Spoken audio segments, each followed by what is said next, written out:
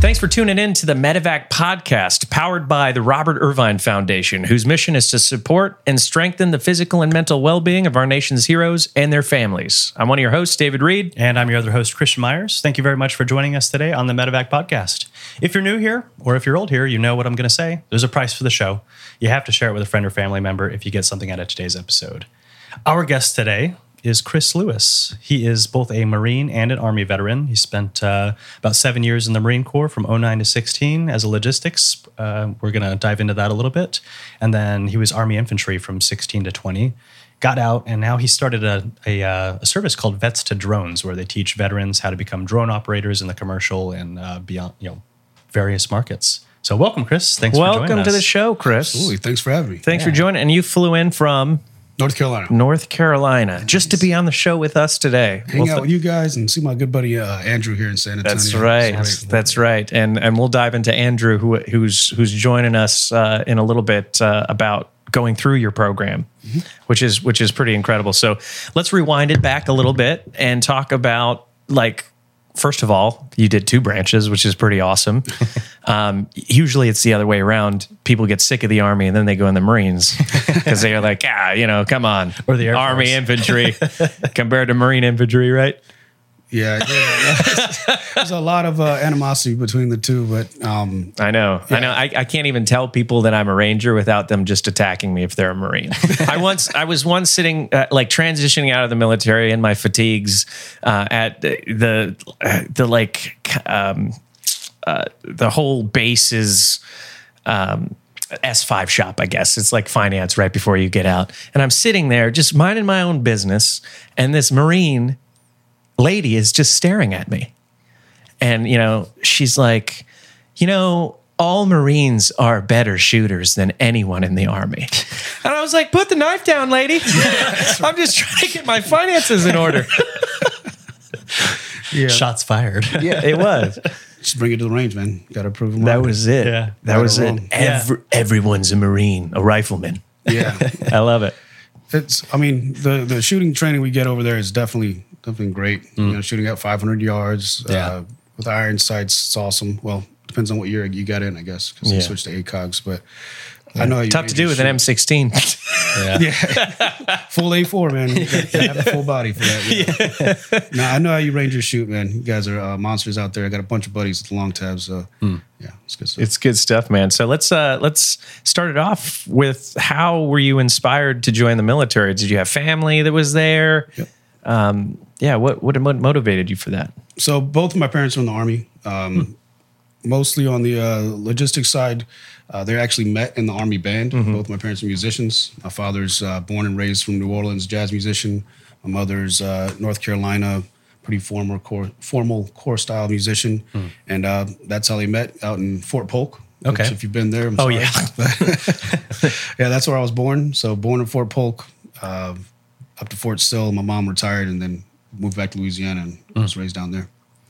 Awesome. But my grandfather was actually the only other Marine in the family. He was a wild hair. He, I think, deployed to Panama way back in the day and jumped out of airplanes for high school football games and stuff like that in North Carolina. Taught carpentry and photography around the Raleigh area. Just kind of a jack of all trades. Yeah, just a monster. I mean, little tiny guy. I've seen his dress blues. They're look like toddler size, but it's crazy how small they are. But a great guy. Yeah, so that kind of inspired you to join the Marines. Yep. Was your grandpa? Absolutely, yeah. And then your parents got mad at you, so you decided to leave the Marines and then join the Army. So yeah, definitely my grandfather inspired me to do the Marine Corps because he's just an amazing man. And I was like, all right, well, it's good following his footsteps. Plus, I asked my mom, I was like, which branch? You were in 23 years, you retired, you have a lot of experience. Yeah. Which branch makes sense? And she was like, well, you don't want to be in the Marines. They're just different. And that sold me. Yeah. Right? I was like, Yeah. definitely join the Mom, Marine Corps. Mom should never say, you're always going to do the opposite, right? Yeah, that's it right there. She's not wrong, though. The Marines are very different. Yeah. Yeah, it's a It couple is a of ticks different here and branch. there. It's just, they're very good at just instilling a certain mentality into you. That's the thing, is Marines are crazy in that you're like, attack that hill, and they'll go full bore to the front and take that hill no matter what. That's it. The invincibility that is instilled into the average Marine's mindset is incredible. And the pride that they take in their jobs too. I've never Uniform, professionalism. Whatever it is, any Marine I've ever worked with in the past when I was in the Air Force, if it was a comm guy, he took that so seriously and had so much pride. He knew his job inside and out. And I always compared it to the Air Force, where you have to like incentivize people to do their jobs. You ask a Marine to do his job, he's like, absolutely. How can I help? Like, yes, it's also like making it work, right? Yeah. The Air Force's budget compared to the Marine Corps' budget, completely different. So you learn to respect. You learn to respect, and you were in logistics as well. Your equipment and a little bit more, and you take pride in it, right? And that's why that sense of professionalism in a Marine is so paramount. Yeah. Right.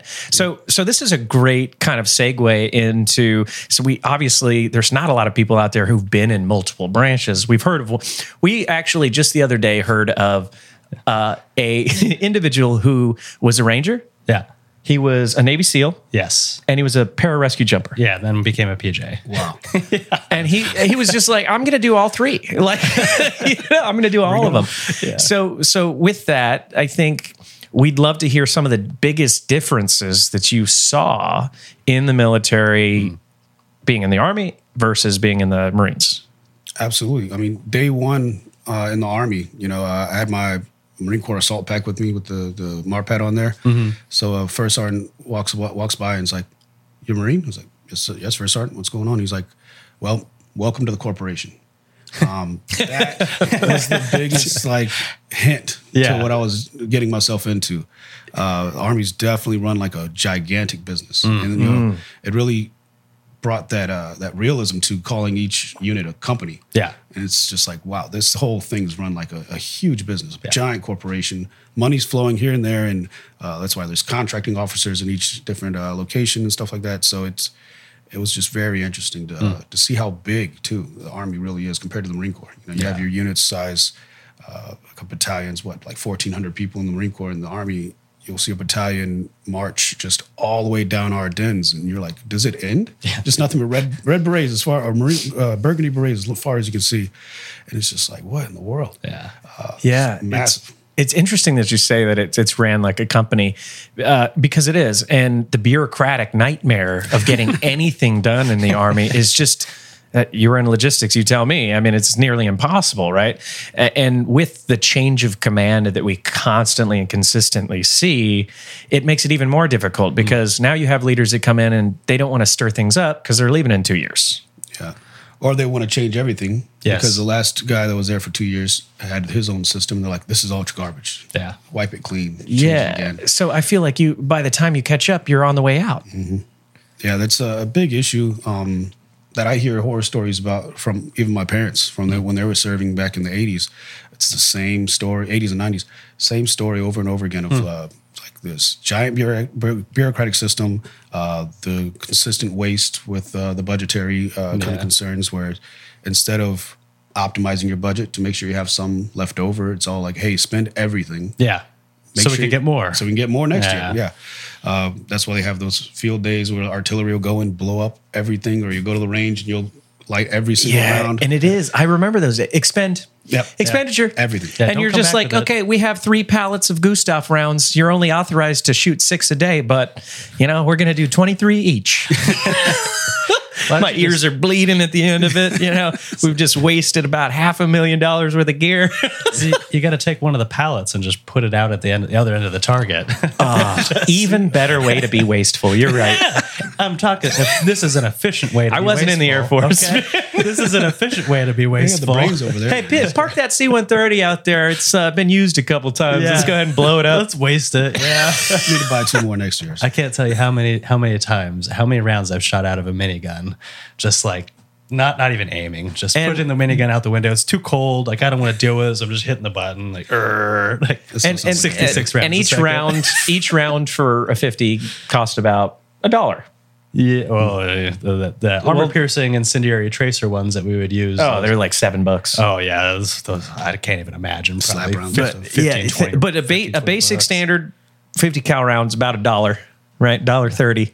I think 10 years ago. I think these days it's $5-6 a round. Yeah, you're probably right. Yeah, inflation. Inflation. Yeah. So talk to me about how many rounds you're going through, right? You're going through for one fold. Well, in the minigun, we'd have a magazine of 2,700 rounds on either side of the helicopter. Yeah. So it's 7.62 with the 50 cal. You'd hold 600 rounds either. And side. how many seconds does that go through? In about 10 seconds. You get through half of that. You're supposed to do bursts of 3 to 5 seconds, which I mean, it's my point is you're in a couple minutes you're burning through it's 33 thousands of dollars. It's 33 or 66 rounds a second on the minigun. So do that math. It's 3,000 rounds a minute. Jesus. Plus, Anyway, wasteful. Very wasteful, but That's the point. Also fun. That's the most. It is. You're never gonna have more fun than shooting a minigun out of a helicopter. I don't think you're going to have any more fun than just being in the military in general. Like I think about this all the time. I'm sure you do as well. It's just like that's when you're the most alive. But God damn it, did it suck while you're going through? Yeah. So you embrace the suck, right? That's what we say. Embrace the suck. Get comfortable being uncomfortable. Right? We've heard them all. But Takes at a the end of little the while to day, get that's how you know who you are. Right? So you've done both. You did logistics. How did you kind of get into that route? In the Marine Corps. It's kind of how I fell into place. I'd planned to become an officer and all this other stuff. Started, popping out kids pretty early, and was like, all right, I need some active duty time. I was actually in the reserve at the time, and I was like, hey, Marine Corps, you have any active duty slots? They were like, you want to be a recruiter? I was like, absolutely not. No. I'm good on that one. Would have been excellent at it, but no, not doing it. So went to the other branches. So I was like, hey, Navy, you have any SEAL slots? What do you have going on? They're like, no, you're E5, get out of here. I'm like, all right. Went to the Air Force. We talked a little bit about that. Yeah, they hate that. The cross. Yeah. I don't understand that to me. Yeah. Doesn't make sense. No, not at all. Now, yeah, it was a strange, what year was that? Like 2016 too. So I think it was kind of drawing down and all that too. So it's just, I think it really has to do with the fact of they integrate you so well to each siloed branch. They don't want you diluting them. You go in. I think it's counterintuitive though, because every Marine or former Army guy that we had at my Air Force unit, very effective, and they brought a whole different approach. They brought a whole different mindset, because you have a captain showing up in the Air Force. You're not in charge of shit. You're in charge of maybe like 2 or 3 people at most. Like, you're not in charge of anyone. In the Army, you're a captain. You're in charge of 5,000 people. So you come from that approach. He's like, well, I've been in charge of a lot of people. Now I have all this experience that I can just hammer into one person or 2 people that I'm overseeing. It makes it, I think it's very effective and very efficient. And bringing a Marine over to the Air Force, like, do you want to talk about getting shit done? Like, who are you going to ask? That guy. Yeah. He's going to get it done. Yeah. But we had a buddy who was in Rangers, and he goes to the PJ pipeline, and they pick on him. Yeah. They pick on these guys, and it's almost unfair. A little bit, yeah. It's almost. I think it's counterintuitive. I think that brotherly love is needed. It's like, hey, what branch? Yeah, get out of here. It's a friendly competition. It is friendly, but when it starts to impede on the ability to bring in that experience, like you said with the Navy, saying you're an E5, go away. Like, no way. Like, why would you say that? Well, bring him in. Yeah, especially in Navy SEAls, like, you want that. Yeah, you want experience. Yeah. They wanted E3 and below at the time for anybody transferring over. So I was like, all right, whatever works. Silly to me. Yeah, but, E3s are useless. Then the Army had the 18 X-ray route, and I was like, they were like, you want to go drink frog soup on the side of a river in Cambodia? I was like, yep. Yeah, sure. Sounds about right. Sounds perfect. Yeah. Most people are like, you're insane, but I was like, yep, let's do it. Jump out of airplanes, all that stuff. So went that route. Definitely had a lot of hate from the infantry guys over in the Army saying, you're not infantry. You got to come here and prove it here to get your EIB blue cord, CIB, the blue cord. Just way back, man. Yeah, you got to think back to when you first joined for all that stuff. So, the blue cord. Yeah. Oh yeah, that whole deal. Yeah, all that. Drink the Kool-Aid and jump out of airplanes. So there was a little bit of hatred here and there from that, but proved myself, did my thing, it worked out, and went on from there. So you came from logistics side in the Marines, and then you went over to Army infantry, obviously. How was that changed? Because you've been in for 7+ years at this point. Like, you've got a lot of experience in a non-combatant role, heading into a combatant role. It's not what you would normally see. Most people enter in a combatant role, they get tired of doing the hard work, and they're like, all right, I want my retirement gig now, and move over to logistics. So you were looking for more out of that, or what? Yeah, I mean, I probably joined the Marine Corps without the right kind of direction. You know, I was kind of a born fighter coming from Louisiana and just being kind of rough in my youth. Yeah. Should have probably joined infantry right out the gate. And I do say a Ranger bat would have been my decision at 18 nowadays. But Yeah. didn't know at the time. Had no idea that like I would thrive in that kind of environment or it would fit like a glove really. So when I went to the Army, like it fit like a glove. So, Okay. carry heavy stuff, shoot a lot, So you felt more at yell home. at people and tell them which way to go really fast. Yeah, I was like, this is perfect. Okay. Yeah. Yeah. It sounds like you were looking to fulfill something within yourself. Like you had that longing and you went after it. And there's a lot of people who have that and they never get the opportunity or never take the chance to go after it, right? Exactly. Yeah. And then when I was deployed in the Marine Corps doing logistics, doing convoy security, more of a bullet sponge than you're not going out and creaking down doors Yeah. or anything like that. It's Yeah. just long logistics convoys with IED fields and SAF. Returning fire and calling in airstrikes and just make sure you get the logistics train wherever it's going. Yeah. And that's when we see people get hit, man. Yeah. Like quite a bit is in those convoys, a lot of non-combatant roles, right? And then, being engaged, I would much rather be on an infantry side of things than, with a bunch of, people that are running numbers, Yeah, exactly. I mean, it was just, it was getting shot at all the time instead of actually being able to shoot back or return. That kind of sucked. So, we're an armored vehicle, so everything worked out pretty well, but it was still just not as comfortable. And then, that's what I was looking for afterwards. It's like I went over there and just got shot at the whole time instead of being able to like actually do anything. It felt horrible. But lean back into it. Yeah. We can bring it back to drones a little bit. That is where I did have my initial experience with drones, right? Okay. And the Marine Corps, they kind of just handed me a box and said, "Hey, this is yours." And I was like, "What's in there?" And it's like, "It's a drone." I was like, "What's a drone?" Yeah. And they're like, "You got to fly this thing." I'm like, "What in the world's going on?" Right? What year was this? It's 2011 and 12. Okay. So early drone technology. Yep. Yeah. Yep. So we had the T-Hawk. I don't know if you've seen that shop vac that flies. Looks like one of those weird strobe things from the Star Wars probes from Star Wars. Didn't bring that outside the wire. We're like, this thing's ridiculous. It's too loud. It's clunky. It's just a propane powered shop vac, basically. It can take off in the air. It was propane powered? Yeah. Interesting. Hell yeah. Pull the string and go. Just It's a a little floating lawnmower. bomb. Yeah. It was crazy.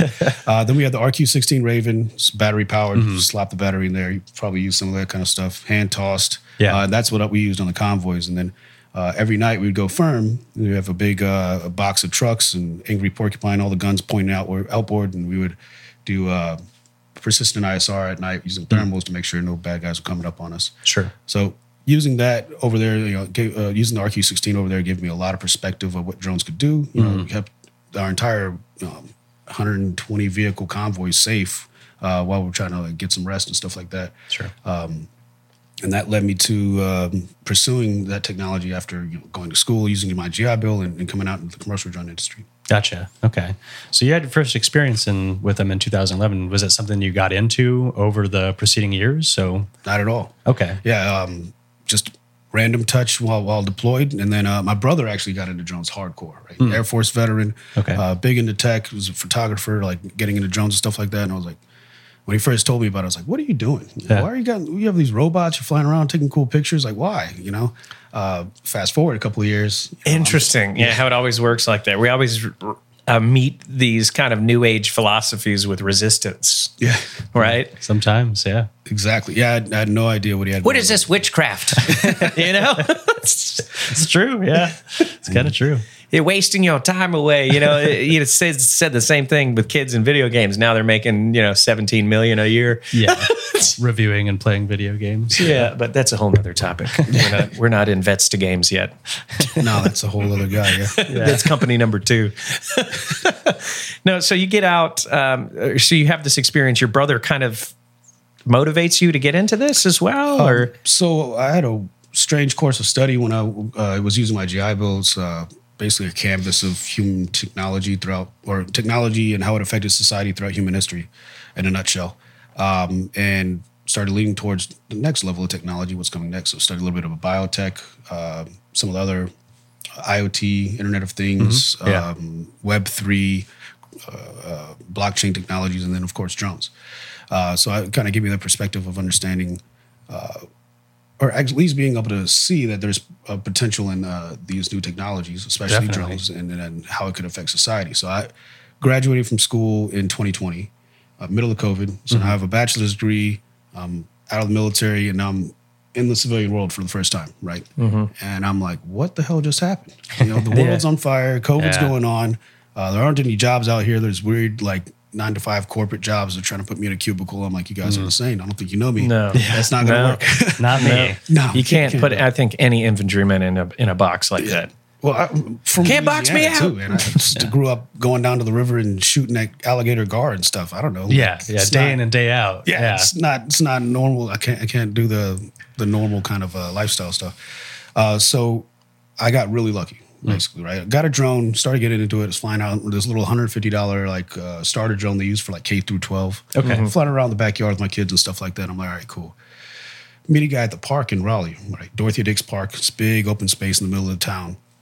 And he's like, hey, do you want to go to California and start making money doing this? And I was like, what? Yes, please. Yeah, let's do it. So he's like, all right, you got 48 hours, get in my truck, let's go.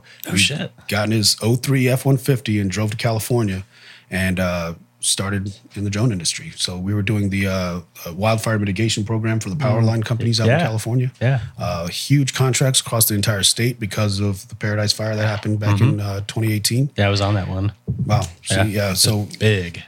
the insurance companies after that fire require the power companies to inspect the lines every year. Yeah. So now those were the contracts I was hopping on. Okay. Yeah. They used to do that with helicopters, and they would hang a guy from underneath it, and they'd fly up to each individual pylon. The guy would check all the individual ones. Helicopter would swing over to the next one. They would do it from Northern California all the way down to Los Angeles.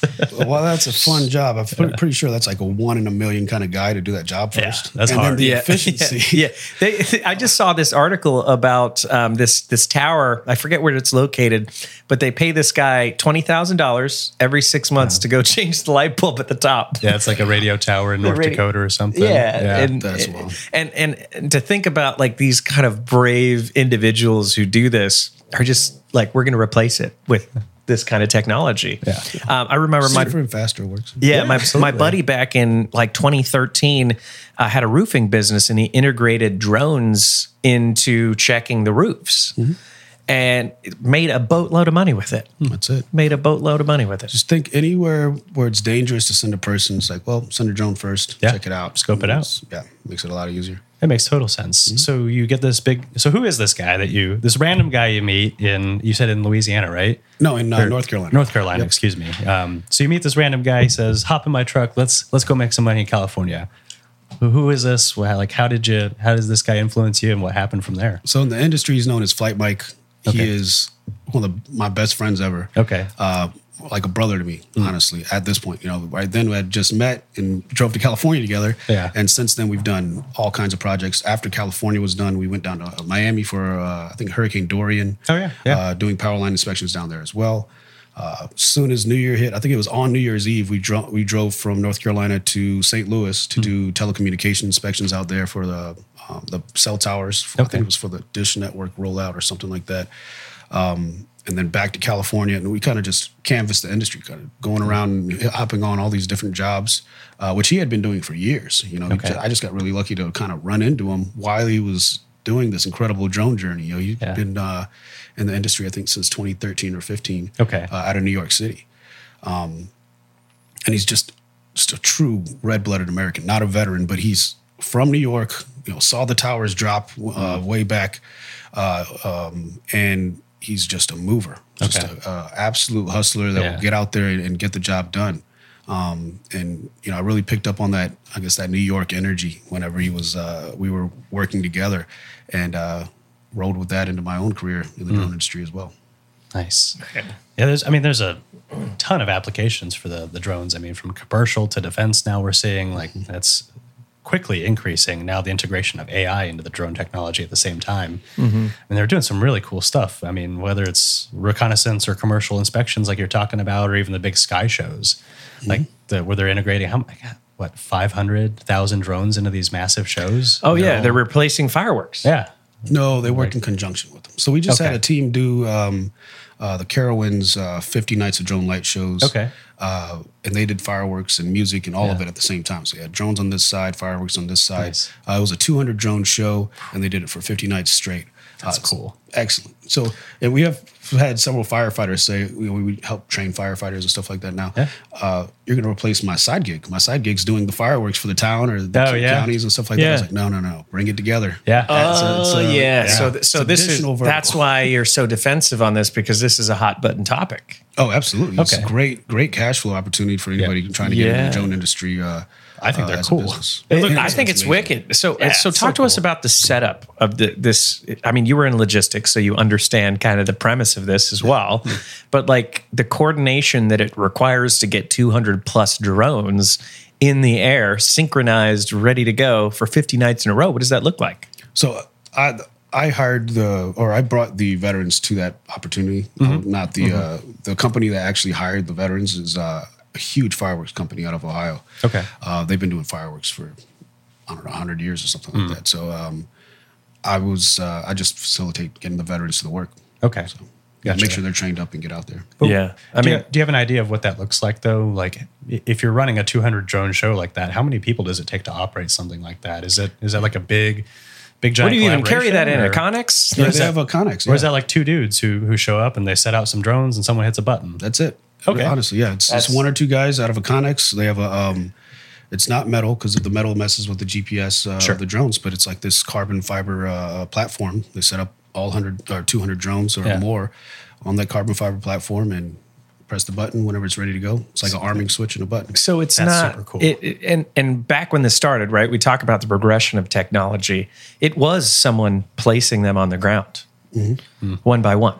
Yep. And now we have just trailers that can open up and launch them off.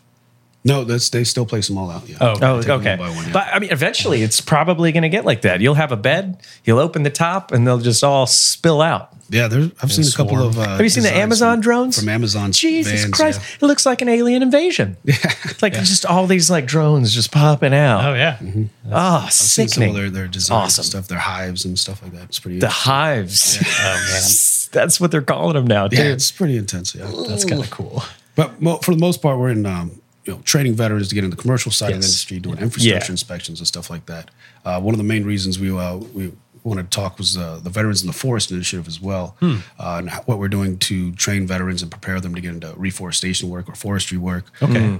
So the Veterans in the Forest project is one of our key initiatives, and it's culminating training after we bring them through our ground school. Okay. And they go out to the field. They perform actual or data collection missions out in these reforested areas all across the U.S. Okay. Gotcha. And what does that look like? What does that entail? Are they just canvassing the area? What's going on? So we get KML data or maps from the clients and say, hey, we reforested this site 2 or 3 years ago.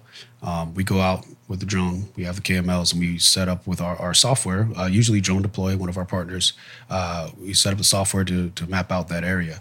After we map it out, we get the data. We send it to another veteran partner of ours out of Georgia that does the AI data analytics to pinpoint and locate all the trees and the saplings, and then we get an accurate count of those areas to see the survivability rate after they've done a reforestation. Okay. So you guys are tracking regraining everything. Perfect. Yeah. That's awesome. and is it? Oh, Go ahead. yeah. Before we dive too far into the programs, let's rewind a little bit and talk about.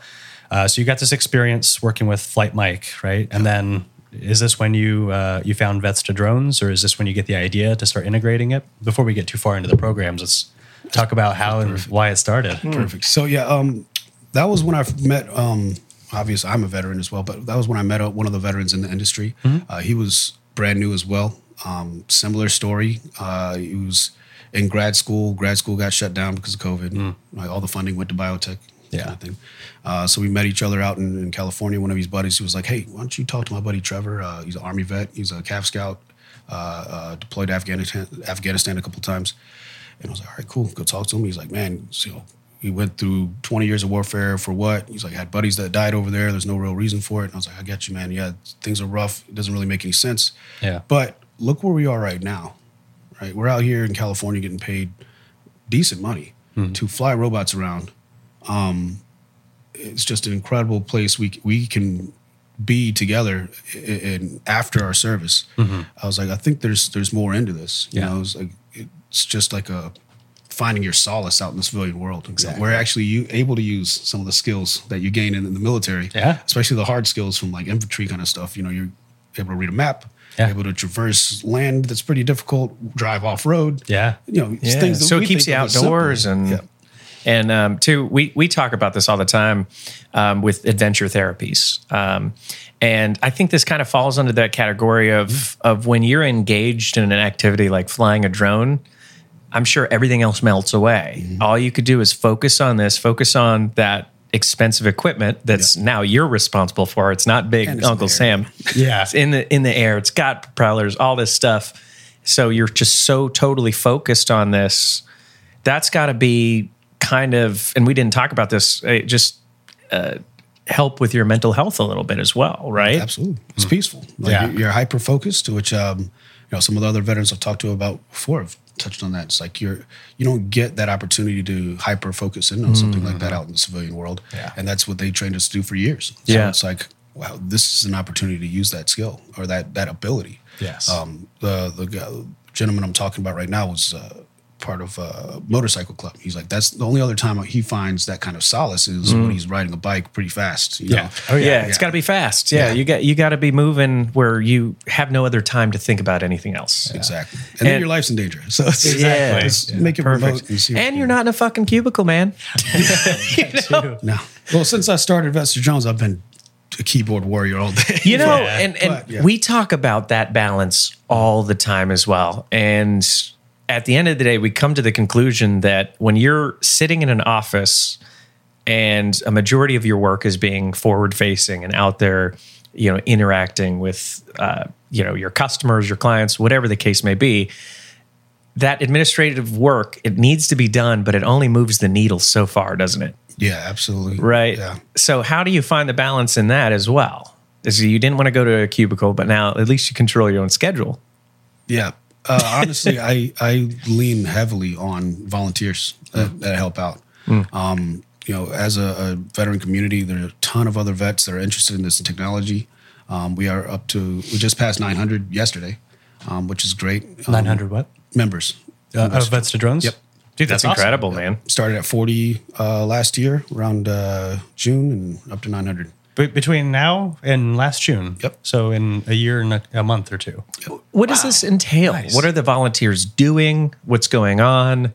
Like you have 900 people in your you know, your roster. What are they doing on average? So one of the things we do with Vets to Drones is a fly day. Right? Okay. We just get a bunch of veterans together. We bring out a tent, a bunch of drones. Hey, if you're a vet, come out here and fly. So if we're talking to a veteran in California, say, hey, we need you to coordinate this, and this so we can come into this town and have a place to fly. It's in clear airspace. So you have chapters essentially that could help with the logistics in any state. That's the plan, right? Yep. That's incredible. Right. So you offer that subject matter experts to engage with other companies? Yep. Well, for the most part, I tend to do most of the like corporate interaction kind of stuff, but when it comes to getting there in person and doing like a fly day, it's all heavily relied on the volunteer in that locality. We also have a team built internally that we meet multiple times a week, if not multiple times a day, and talk about our marketing strategy, just the integrate or bringing on new members into the organization, making sure they get a warm welcome. They know where to be at what time. Join the webinar on our Thursdays and really get interacting with the rest of the community. Nice. It's just veterans like to help each other, and it works out really well because this technology is not. I mean, it seems simple at first, but once you get into the nitty gritty, it's like, okay, this is some complex tech. Oh yeah, and having a community to lean on to move forward is huge. Especially if you're trying to do it on your own, right? Like if you're trying to learn these things in order to start your own commercial business or your own defense business within the drone industry, like you're going to have to dive in really, really deep into that technology and understand it, especially since it's evolving like every other week there's a new piece of technology that's dropping for these things, right? Oh yeah, Absolutely. Yeah. And even some of the largest defense contracting companies are now on Netflix. I don't know if you've seen this new documentary out, but it's Killer Robots. Oh yeah. Great. Yeah, that's not really the appeal we're trying to have on the industry. We're not looking at killer robots and stuff like that. But, Shield is doing a great job. We do work with some individuals that do some of the killer robots, man, and it is a scary world, right? Yeah. And I'm sure that integration between drone technology and this type of thing too, robots as well, crosses your mind quite a bit. Mm-hmm. How do you find the balance between that? And what are you doing to educate yourself, educate your team on integrations like AI and robot technologies? Yeah, I lead a lot of the charge when it comes to like reading and doing a lot of weird document deep dives. Mm-hmm. But we put a homework channel on our Slack. Okay. So whenever I read a document, I'm like, all right, guys, you need to pay attention to this. I'll drop it in there and I'll put a little announcement. I was like, guys, check out this homework.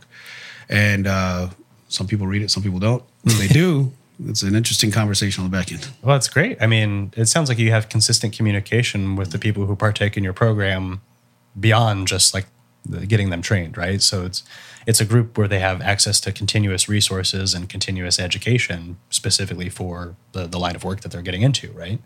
Absolutely. Yeah, that's the importance of the community. It's like I love that. It's constantly evolving, and the knowledge base is so vast. When people come from cybersecurity or from infantry or from whatever background, it's like there's so many different types of skill sets that come into this industry. It's really then we help them hone the direction they want to go in this industry and how they want to use their technology to make money, start a career, or start their own business. Okay, so say I want to sign up for this program and I want to learn how to fly a drone and get into like commercial droning, or I'm not sure what jobs are available for me. So I come to you and I sign up.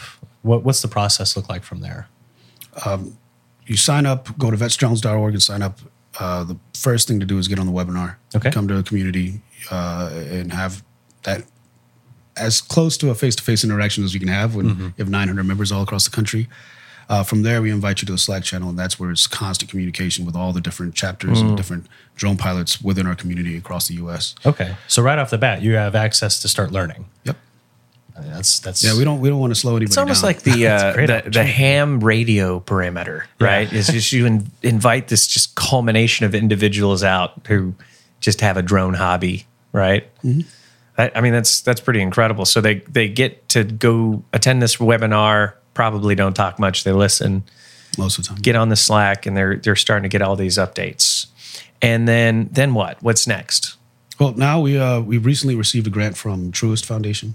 Okay. So with that, we're starting our training next week. We'll be in North Carolina first. We have about 15 students signed up for next week. And is this like free for veterans? That's incredible. Completely free. The only thing we ask is that they get there. We have hotels all covered and ready for them to stay at. Okay. A couple of restaurants have also volunteered to provide meals. So we're good to go for the week. So just travel costs. Just travel costs. We couldn't cover the travel costs. We would have extremely diminished our ability to travel. Yeah, of course. But you're going to, I'll let you get into the program, but you're going to like learn skills that are going to take you into a brand new career for the cost of a plane ticket. Like that's worth the investment right there. Yeah.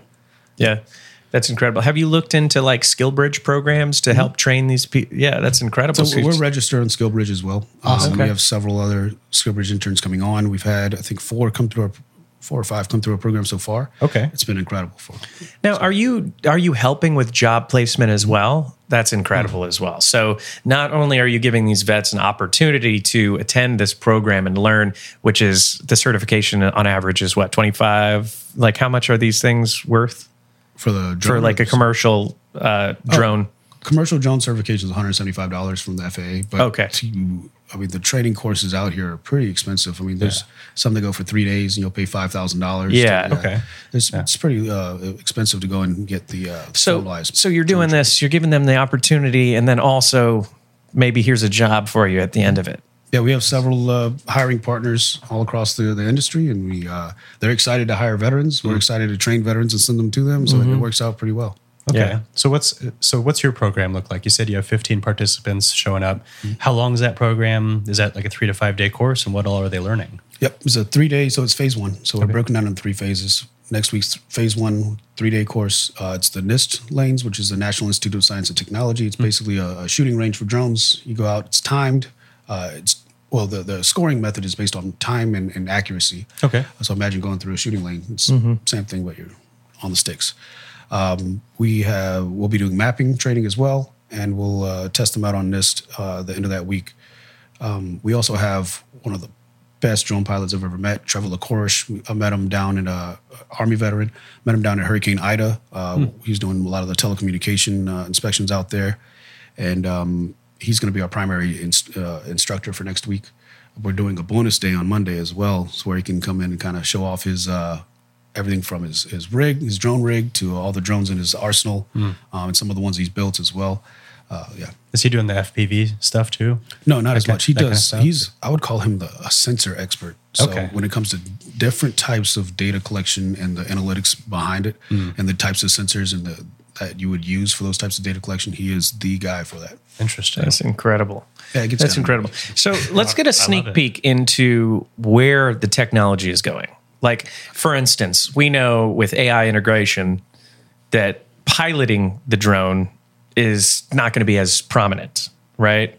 You could essentially set parameters that say, go over this area and just do it up. So now you're not on the stick as much. So what other kind of things are you seeing in this world? So with, I don't think drone piloting will go away completely for at least 5 to 10 years. Because the forefront of the technology is always going to need a person with a Part 107 flying that drone to make sure they're doing this either new use case or this very technical or sensitive use case. Now, past that, the FAA's ARC report came out, was the advisory committee from DC with Part 108. So Part 107 is your initial commercial drone pilot's license. Part 108 is designed for one person to be able to control multiple drones at one time beyond the visual line of sight. So in an office setting, with a dashboard in front of you with 40 drones up there, right? That's coming pretty quickly. I'd say 2025, we're going to start seeing those types of jobs come up. I do know some of so it's almost like monitoring security systems at that point. Well, think of fire department, or air traffic control kind of thing. It's your digital air traffic controls, basically. Yeah. I mean, that's got to be stressful. It's fun. What do you mean? Yeah. I mean, 40 screens. What is it watching, I guess? Well, depends on what it's watching. Say they're not all active at one time. Okay. So you have a public safety agency, police or fire, and there's a fire across town. You're at the precinct and you get the call. As soon as the call happens, one of those 40 drones is in the air. So it's like dispatch almost. Dispatching to that location. Interesting. Then the fire chief is able to sit in the truck while the truck's headed to the site, which is about 2.5 to 3 minute response time, and see the fire and plan the fire while they're en route. A full 2 minutes ahead. Exactly. Yeah. I mean, that time counts too. When you're responding to an emergency situation like that, if you can get eyes on 2 minutes ahead and get a game plan going, other than just like, if you're a firefighter, what do? Pull up in your truck and then you start to figure it out. It's like, wow, this building's on fire. That's great. I mean, that's exactly what we would do in rescue. We'd get a radio call and like, hey, pass this information to us so we can get like, are there buildings around or are there trees around? Can we land in the area? Like, give us like some information so we can start building our game plan. And a lot of times it's just like, I don't know, like, come on, we need help, show up, and you'll figure out when you get there. But having eyes on ahead of time is a really big deal. Absolutely. And that's where a lot of the AI capabilities are coming up right now too, is the visual analytics of different situations, whether it's training a machine learning algorithm to identify firearms or for hot spotting for fires and stuff like that. Vehicle counting, things like that. So. Or even basics, like in the fire department scenario, right? If they're receiving a call that contains a location, well, that can be an automated feature, right? So not necessarily for threat determination or anything, but just the logistics of like, the address comes in, you know where you're supposed to be heading, and that drone can automatically launch and head to that address.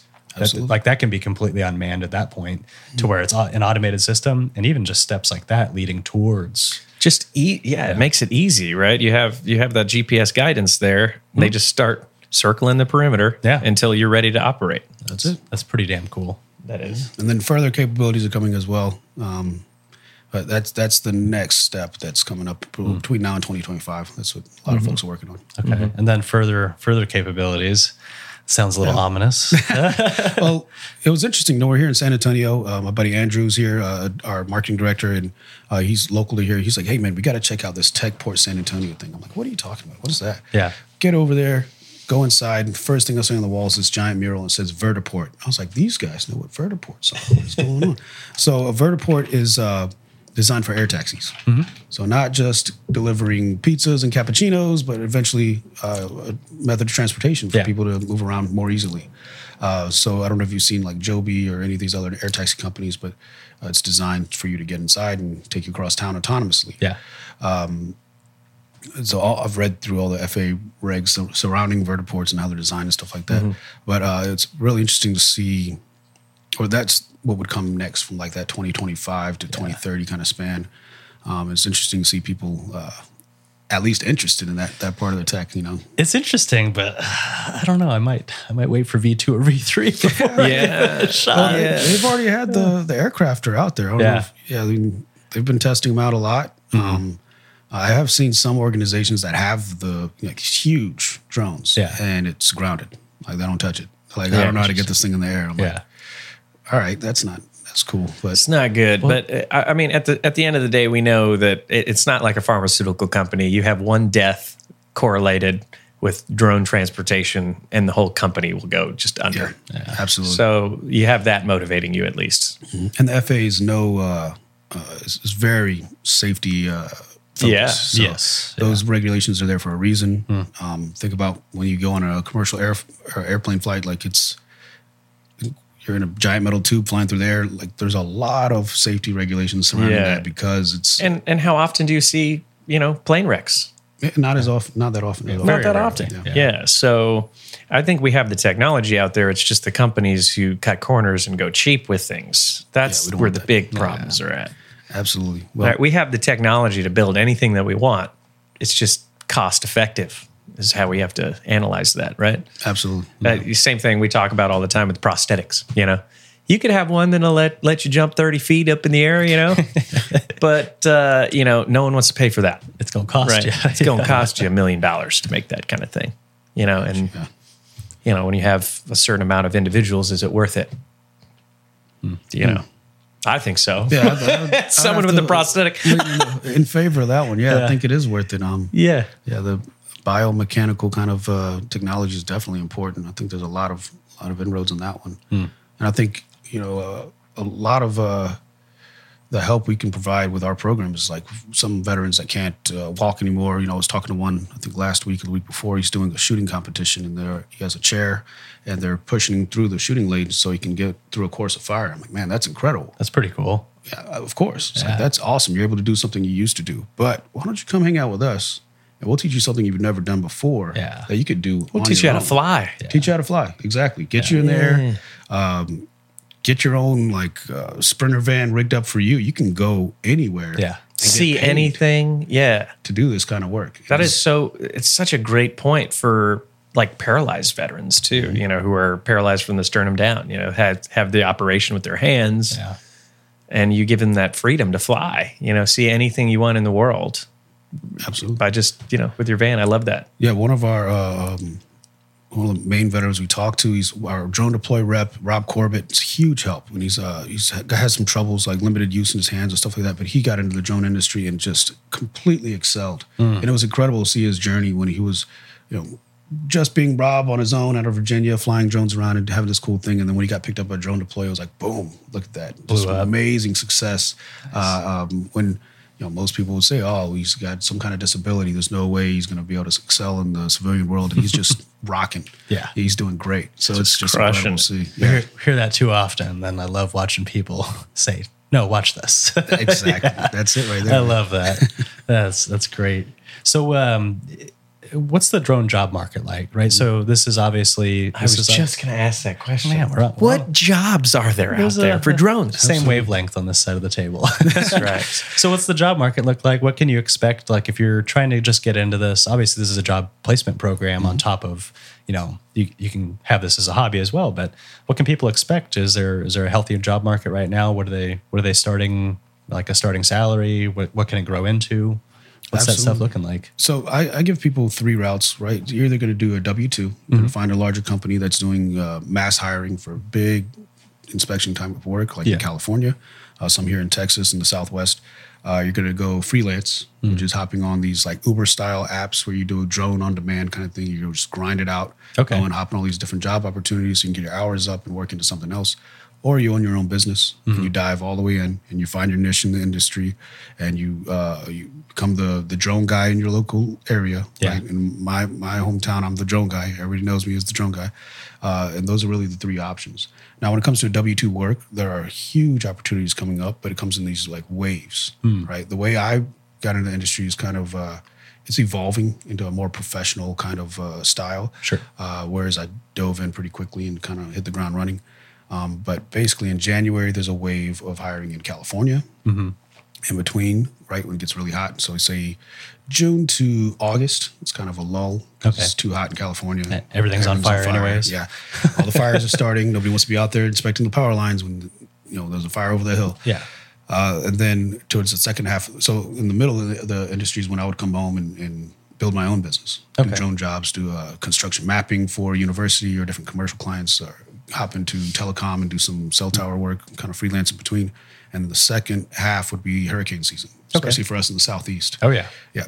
So you're like rotating your business across the country to hit the certain peaks throughout the year. That sounds pretty fun. That's also that's very innovative as well. Yeah. I mean, this is something that over the last 20 years you couldn't even dream of doing. No, not at all. Yeah. I mean, even the last 5 years. If you go back to 5 years, I was like, no way. Ease of travel, you could go to the airport. You don't have to go to the airport 3 hours before anymore. You might nowadays because everything's delayed. Dallas, that's out to you guys.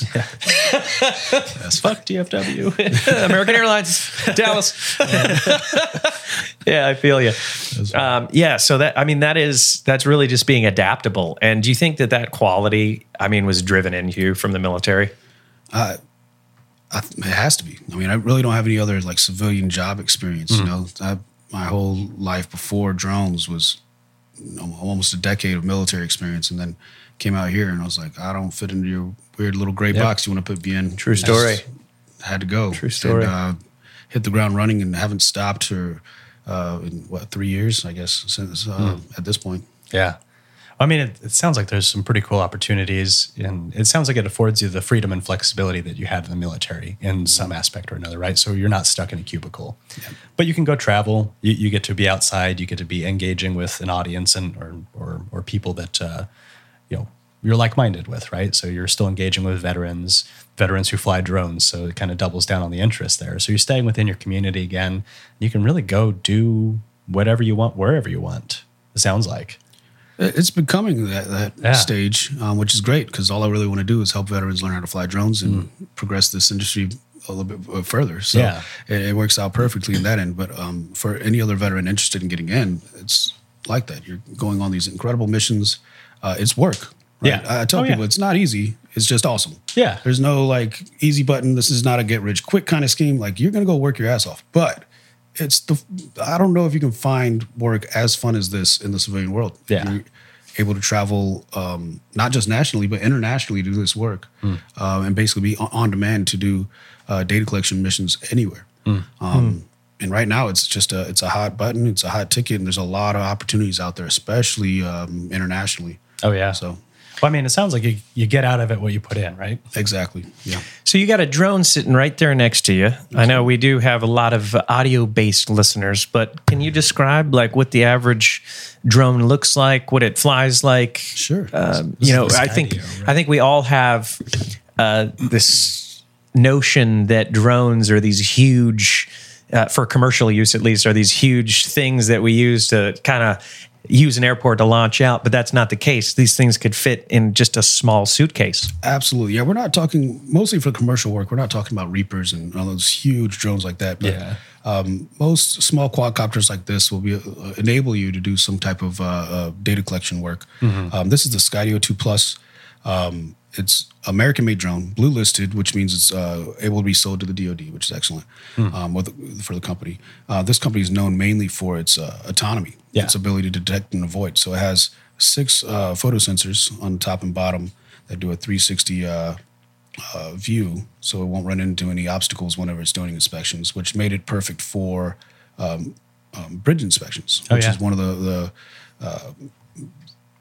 workflows that came, or use cases that came out right when this drone was being released as well. And actually, North Carolina was the first state in the union to sign the waiver for bridge inspections conducted by drone. Which saves incredible amount of time, manpower, everything. You can go out there with a 2-person team and inspect, and completely map out a bridge down to a centimeter accuracy. And what are you looking for when you're doing these bridge inspections? Oh, for a drone pilot, you're looking to make sure it's a perfect picture that you send to the engineers so they can determine the structural integrity of a bridge. That's that's definitely not my expertise. So what I mean by that is, like, are you like looking for cracks? Are you looking for breaks, old dilapidated bridges, like train tracks? Like, is that the kind of bridges you're looking? Exactly. Hard to reach. It's all safety standards based off of civil engineering standards that are outside of my necessary realm of expertise, but it's cracks.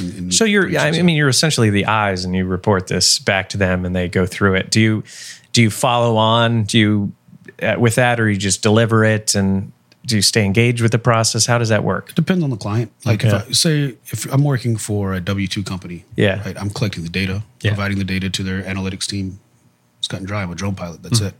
If I'm running my own business, my own for-profit business called Spotter, yes, I'm doing the full analytics. I'm following on with the client, doing full reports, whether it's integrity report, the ortho mosaic report, measurements from whatever building or structure I'm measuring, full thermography reports that I get signed off on by one of our thermographers. Yeah, that's a whole, if you run the whole business, you do the whole thing. Yeah, amazing. But W-2, you're out there flying a drone, Part 107, and it's just a ball. It's awesome. Man, it is just incredible drone technology.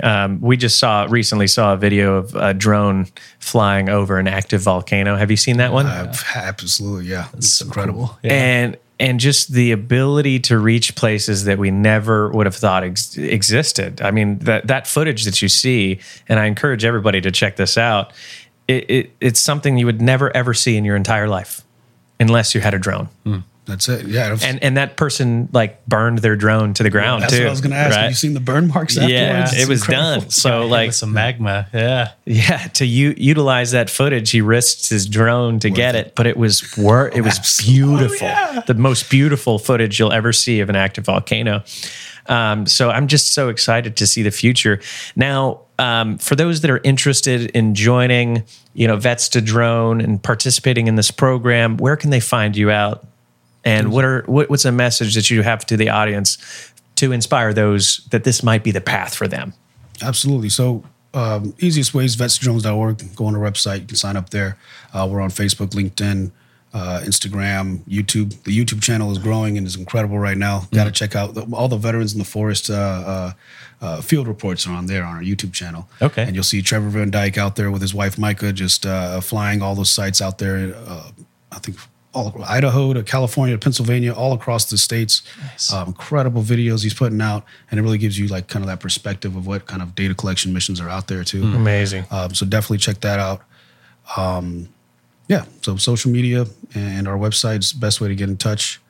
My cell phone number is still on the website for now. Don't give it out here. I like it. When veterans reach out, it's great. If they give me a call, and it's really good to get that personal touch, which as many of them as possible. I do like to do that, but we're up to 900 now. It's getting there. Yeah, it's a little busy. And words to inspire those to maybe consider that this is the field for them. So if you're we've had a variety of people in our program, some that are already professionally successful, some that are completely down and out.